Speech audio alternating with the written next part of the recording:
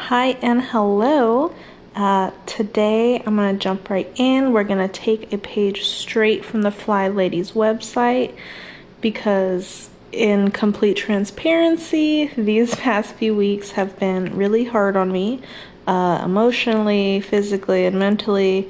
So I decided to really touch base with what kind of gave me the idea for the whole podcast in the first place, the Fly Lady method. So, in addition to daily routines and weekly focus areas on her website, she also shares monthly habits to focus on. And I'll admit, I've never really gone too deep down with the monthly habits, but I was actually pretty excited to see that October's habit was to tackle paper clutter. So, I am going to share 3 categories that are from her list of categories of paper clutter that you may want to handle or think about, look around and see what kind of maybe might be a project for you. I also really wanted to take the time to emphasize that I am in no way affiliated with the Fly Lady in any way other than I try to follow some of her methods in my own day-to-day life, and I just wanted to share a bit. You can find her complete list and article on her website, which I will go ahead and leave in the show notes. My number one tip, though, straight out of the gate, is to look at your paper clutter one area at a time, whether that means one specific area of your home, of your room, one category. You can organize items if you want and take on one category at a time, like quite literally just chunk by chunk. Or me personally, I'll just take on one kind of decent sized pile and deal with whatever happens to be in there. Take the time to figure out whatever system really works best for you and the time that you have available to really commit and just kind of jump in and do what you can. And try not to let yourself get too overwhelmed with it. If you need to step away, take a breath, come back when you're ready.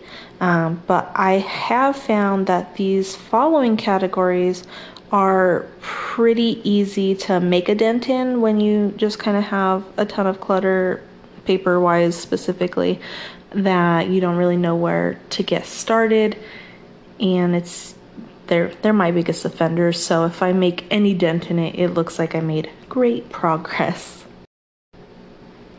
I'm going to go ahead and jumble 2 categories that she had together on this first one, and that is newspapers and magazines. I personally don't receive the newspaper, but some people do, and it might be a good thing to look at together with magazines.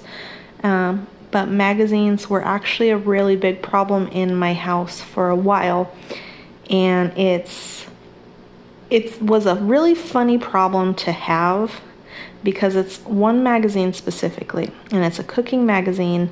And because my husband's a chef, I've never really thought anything of it. It wasn't something that I really felt the need to question that it was coming. Had no problem with him getting that subscription. And it wasn't until we started getting final notices, like asking about renewing. So I would ask him, are we going to renew this subscription? He says no. No action needed then, right? No. The magazines have never stopped coming, and this has been going on for a few years now. And I've even gone onto their website, created an account to manage the subscription, and it says it stopped. There's no money coming out of any of our bank accounts, but every single month there is a new magazine. So needless to say, that's led to quite the collection. And as well-intentioned as I like to be, thinking that I'll someday have the patience and skill to really wow my husband with a new fancy recipe, it has never happened. So I've had to go through our very nice collection in waves because there was just so many And there are some that I really do tell myself again and again, I'm gonna go through that. I'm not, there's some things I can rip the band-aid off, and getting rid of huge amounts of stuff like that that's not my strong suit.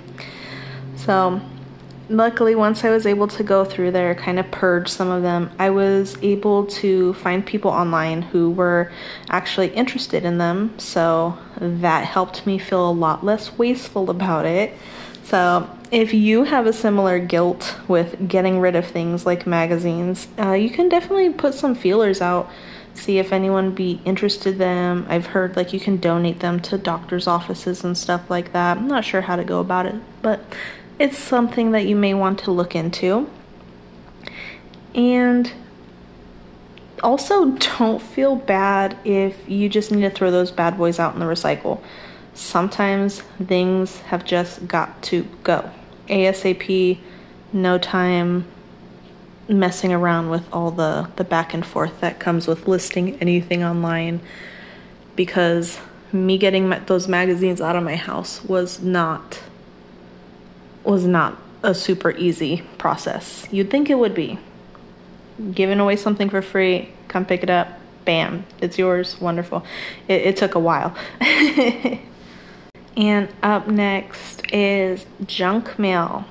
I have really tried to put my foot down with myself. I try not to let this stuff even come in my front door in the first place. Anything like ads and coupons, they go right into my outside recycle bin as soon as I grab them from the mailbox, if I can help it. As much as I tell myself I could totally do couponing, I just always forget about them, and they expire, and I have to throw them away anyways, and then I feel guilty because now I really want whatever I was keeping that coupon for, because suddenly I'm reminded of it. I am a child. So I like to just toss those right away. Spam email, like credit card applications and stuff like that, I'll bring them inside, and I have a folder specifically on my wall in my little hanging thing of things that I need to shred. So I might not always get around to shredding them right away, but I know whenever I do have time, anything that is in that folder can get shredded guilt-free. I have another folder for filing stuff that I should really reevaluate as well, but that's not this category. And to be completely honest, I'm not even talking about that category at all. I'm not talking about papers that I actually keep and file that I really need to go back through them and kind of reevaluate what I'm keeping. But instead, I'm going to talk about office supplies. And when I say that, I mean folders, binders, notebooks, stuff that even technically isn't really paper, like binders, not really paper, but for me, this has been a problem for a really long time. This is another thing that I have to go through in waves. Like, I've accumulated a nice little collection over the years of my life, and I have an attachment to them. I feel like it's part of who I am for some reason, and I just have to go through and get rid of little by little things, because I honestly have so many half-full journals and notebooks, and I've had a lot more in the past. So I know I've made good progress.